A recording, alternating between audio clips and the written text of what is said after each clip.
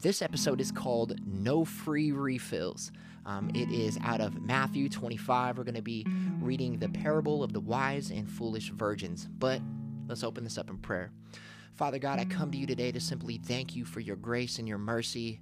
Lord, I pray that you simply use me right now to speak to whoever is under my voice, God, that no matter where they are in this earth, no matter what stage of life that they are in, no matter how deep of a hole that they feel that they are in, that there is no place that you are not with us, that there's no depth that you are not willing to travel down to bring us up and just show how unconditional your love is. God, I pray that you just bless these listeners with abundance, Lord. And to whomever they come in contact with today, that they are just a reflection of your Son's love, of your Son's sacrifice on that cross. I ask all of this in the name of Jesus. Amen. All right, so let's get this started. Grab your Bibles. If not, grab your phone, right? They make those on the phone nowadays. And the awesome part about that is, like, you can read so many different translations at the same time. Like, my grandmother gave me, honestly, like 25 Bibles. She went and got, I believe it was a degree or a certificate or something. She got a piece of paper that said she knew theology. And when I told her that, like, I was like, Grandma, like, I feel like God's talking to me that like to be a pastor, to pastor and to minister. And she was like, oh, here you go. And literally was like, come to my house, pick these up. And like 2 boxes full of books. And these things are thick. They're thicker than textbooks, right? But the information is so great. So I've got like 40 different translations of the Bible. And it's so cool to look at the translations. Like, if I don't understand something here, that I can go and look into like another translation. But the fact that I got it on my phone is amazing. Anyway, beside the point, open up your Bibles to Matthew 25, the parable of the wise and foolish virgins. Some translations may say the parable of the 10 virgins. The number 10 in Judaism represents like holiness. Pay attention to numbers when you read the Bible. There is significance. Everything is said for a reason. Jesus spoke with purpose. And like that's like, when I read the Bible, I understand, like, he said this for a reason. It wasn't just because, he wanted to make somebody laugh or anything like that. Like, the number 10 in Judaism represents holiness or union. One of the translations that I read said, like, it represents a congregation. So in Judaism, you couldn't even pray publicly without 10 men who were 13 years or older. I believe that's the age where they, like, a bar mitzvah, bat mitzvah. I'm not Jewish, so I apologize. But this is called a minyan, M-I-N-Y-A-N. So you couldn't pray publicly without a minyan. Now, there are 3 points to this that I just want to cover before we actually dive into the word. The 3 things I want to cover are the representations of, or what they actually represent: the virgins, the bridegroom, and the oil. The virgins represent the church in this parable, and basically represents the body of Christ, right? So if you're new and you don't understand what the body of Christ is, that is us, that is you, that is me. And go back and refer to Colossians 1:18, where Jesus refers to himself as the head and we are the body. The bridegroom represents Jesus. Fun fact, I also just found out that bridegroom is the longer version of groom. So there's the bridegroom and there is the groom. Anyway, on that note, my anniversary was this last weekend, so those are things you should know before you're married. Anyway, I got a wife now. I don't need to know things. So the oil throughout the entire Bible represents the presence and the power of the Holy Spirit. You'll read time and time again of people being anointed with oil. Like King Saul before he was when the prophet Samuel anointed him with oil, right? There are things like that. So oil represents the Holy Spirit. Whoops, I hit the microphone. Sorry about that. Anyway, virgins represent the church. The bridegroom represents Jesus, and the oil represents the presence and the power of the Holy Spirit.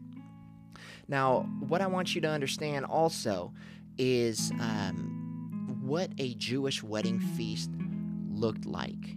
A Jewish wedding feast lasted weeks. If you had a lot of money, if you were wealthy in biblical times, your wedding would last forever, right? It would go days, right?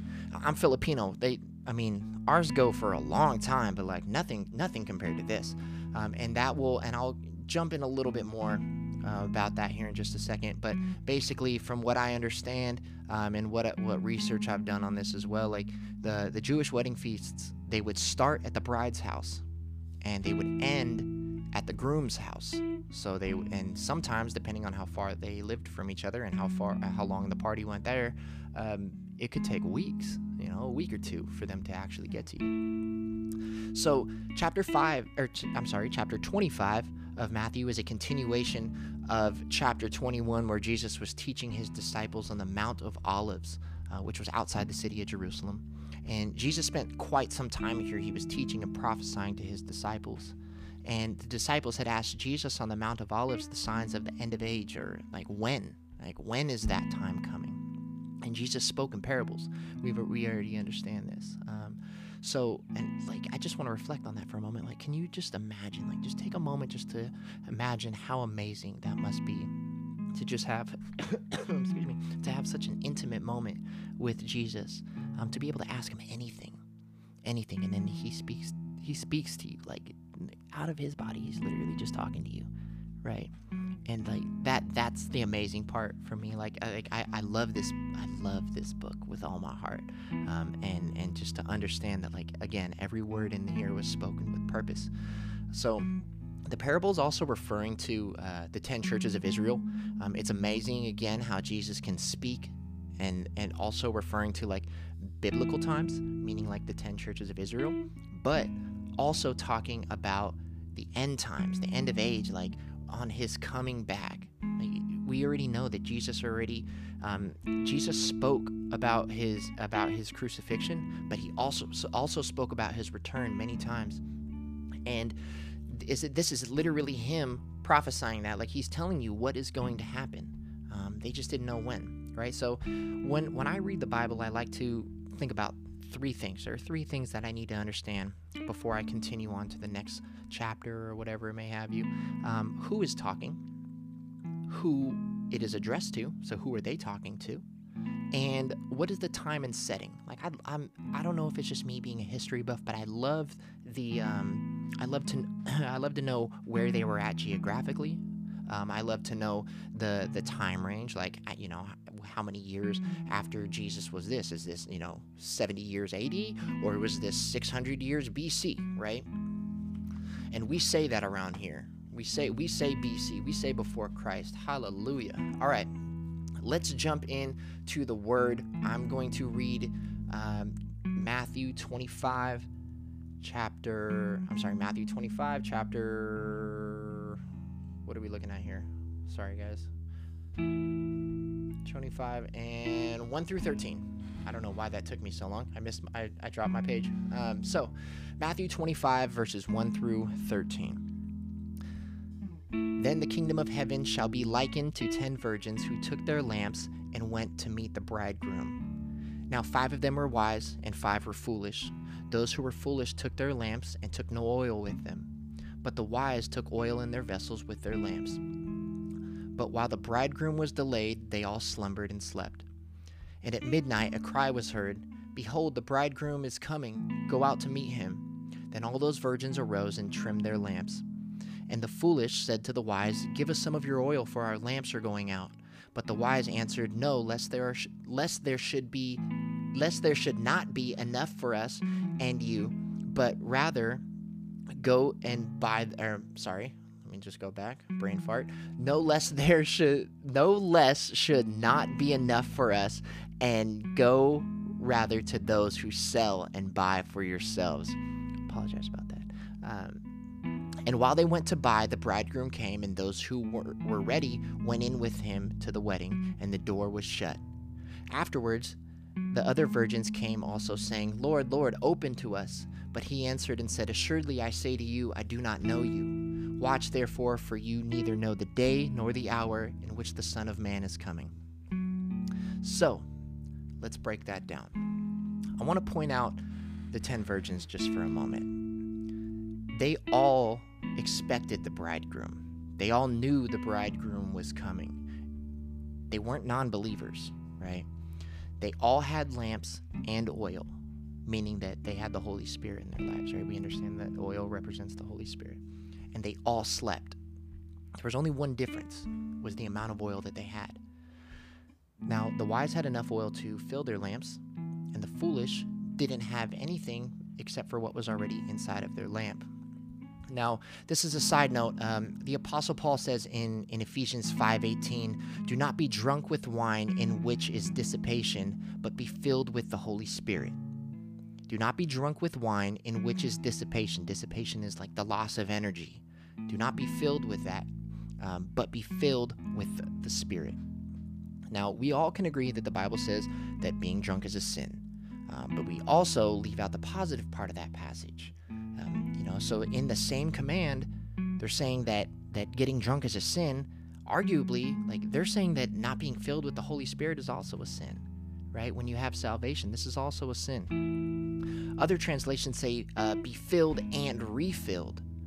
Now, some people may argue like, oh, well, I was baptized as a kid. I've read the whole Bible. I've gone to church. I've gone to plenty of churches, right? And that's great. But what's happened in the meanwhile, right? The people that say like that claim their salvation as like a once and for all thing are the ones that are the least sensitive to the leading of the Holy Spirit.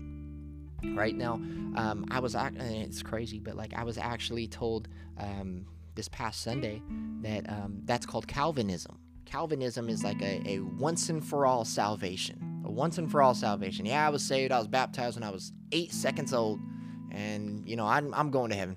God forgave me. It's grace, right? But what they don't understand is that we have to be continually filled and refilled by the Spirit, right? So the 10 virgins had their initial filling, but they didn't have the continual filling, so they weren't ready, right? Now, here's where it gets interesting. On verse 9, the wise said to the foolish, "Go and buy oil." It had to be bought. It wasn't a gift, meaning that there is some price that you have to pay for the Holy Spirit. Now, initially, it is a gift, but if you want to remain filled with the Holy Spirit, there is a price to pay. Now, this reminds me of what Jesus says in Revelation 3, I believe, let me flip real quick. I believe it was verse 17. Verse 17 and 18. Verse 17, "Because you say I am rich, have become wealthy, and have need of nothing, do not know that you are wretched, miserable, poor, blind, and naked." How many people do you know like this? Right? Who do you know that fits this verse? Don't judge. Don't say it. Don't say it out loud either. Especially if you're sitting next to them. No, but anyway, so like, I mean, I don't know if you guys go and watch the Grammys. I don't watch it anymore. It's just not me. But like, there are people up there shaking things that God created and their mother gave them, and they're getting Grammys for it. Talking about, glory to God. That's not the God that I worship. That is not the God of the Bible. You can't go off and call yourself a Christian and continue to do these things. You can be a pursuer. You can be pursuing God, but you are not following, right? To follow is to be Christ-like, as close as possible. Verse 18 goes on to say, "I counsel you to buy from me gold refined in fire, that you may be rich, and white garments, that you may be clothed." Let's read that again. So I strongly advise you to buy from me being Jesus, gold refined in fire, that you may be rich, white garments, that you may be clothed. Jesus is saying, I'm not going to give it to you. You have to buy it from me. Now, gold refined in fire. Gold in the ancient world had no value unless it was tested with fire. All right, like, is this real gold? Is it going to hold up? Is this 24 karat? Right? Whatever. I don't know gold. Anyway, so I believe that gold is faith, right? So essentially, Jesus is saying, I want faith that has been stood in the test of fire, right? But you'll have to pay for it. How do you have to pay for it? By endurance, by tests, right? I want faith that stood the test of fire, and you'll have to pay for it by endurance. Then he talks about being clothed in white garments. So being clothed in white garments, if you had white clothes in a land full of dirt, and you're wearing some Jesus Crocs, and you had white clothes on, like either you had a lot of money or you weren't doing anything. Anyway, but essentially what I'm trying to say is, like, not everything in the Christian life is free, right? Not everything in the Christian life is free. I also want to point out the way that we evaluate. I'm sorry, I hit the microphone. I also want to point out to you the evaluation of Jesus and so much of the contemporary church, right? The contemporary Christianity, right? There was a church, the Church of Smyrna. Now, they didn't have much. The Bible refers to saying that they were poor and persecuted. And Jesus said to them, but you are rich. But he also said to the church of Laodicea, and I believe it's pronounced Laodicea, Laodicea, Laodicea. They had it all, right? They had everything. Great army, whatever you would consider all. But he said to them, you are poor. Right? So Jesus is telling the church of Smyrna, Smyrna, the church of Smyrna, Jesus said to them, you are rich. And he's telling the church of Laodicea, you are poor. Now, what would he say to the church today?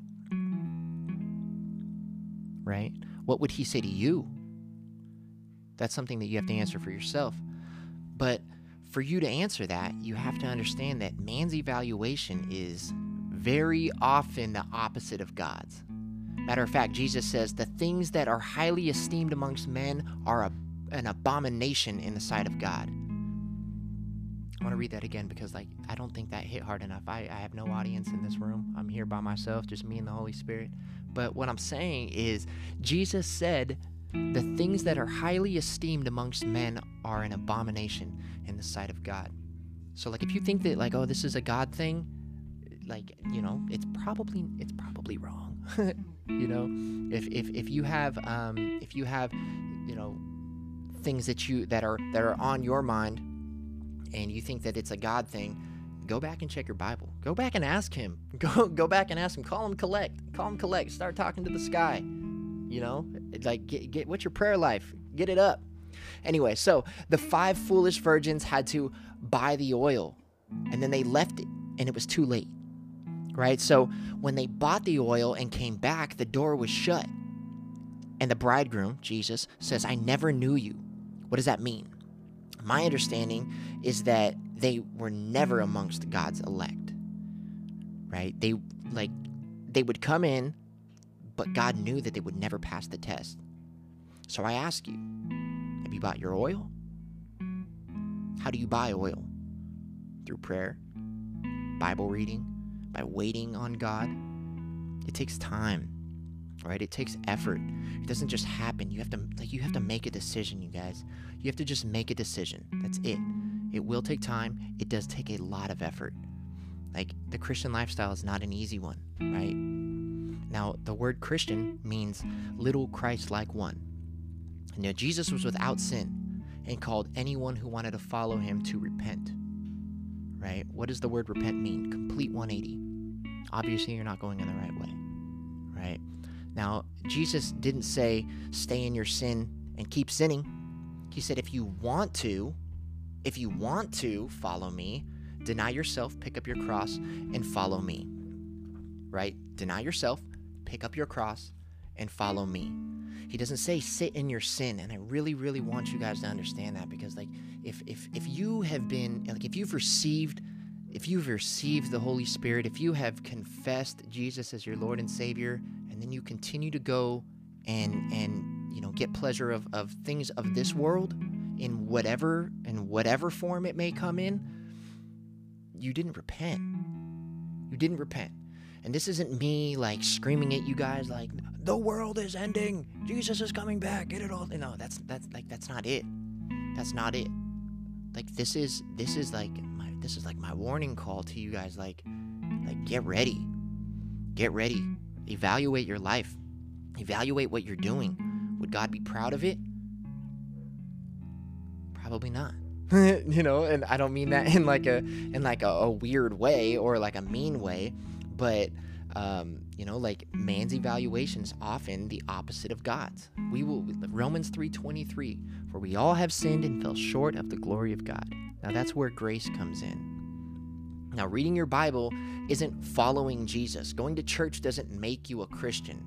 If you're still willfully sinning, it means you are not a Christian. You might be seeking Jesus. You might be seeking the lifestyle of a Christian, but that doesn't I want you guys to understand, if you don't repent, deny yourself, and pick up your cross, then your lamp will eventually run out of oil. right? And this isn't to be confused with like Jesus taking away your salvation, God taking away your salvation. You received that from him when you were water baptized, but God gave us free will, which means that you can certainly walk away from your salvation.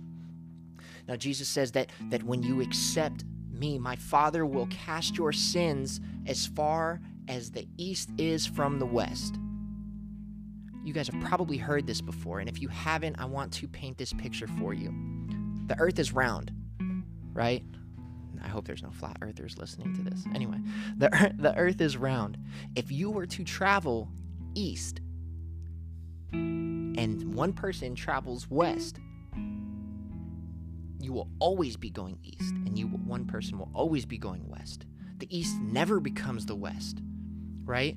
Meaning that your sin is cast so far away from you. Give it to God. Literally just give it to God, right? And like I think I'm just on a tangent right now, but I truly feel that. But like if you're going east and no one is going west, eventually like you will walk around the earth and you will meet the west because it never moved. Which means that if you don't move away from your sin, if you don't change your lifestyle because you have to wake up a little bit earlier on a Sunday, you gotta pray consistently, right? Pray without ceasing. It is work, it is effort. But I want you to understand, where else would you be spending your time? What better place to spend your time on earth than in the presence of God, right? Being filled with the Holy Spirit. Now, again, that is my message. I love you guys.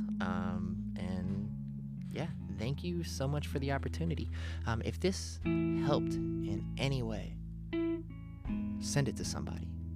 Send it to somebody who you're just like, man, they could really use this right now. And have them reach out, right? That is what we're here for. We are here to shepherd. So, on that note, that is the end of this episode, and we will have another one in a month. But be sure to look out for all of the episodes. Don't forget to hit the little notification thing, the little bell on Spotify or on Apple. Make sure to follow. That way you guys get updates on every single episode. Thank you for listening to the Let's Do Life Together podcast, the sermon version. All right, guys. Love you.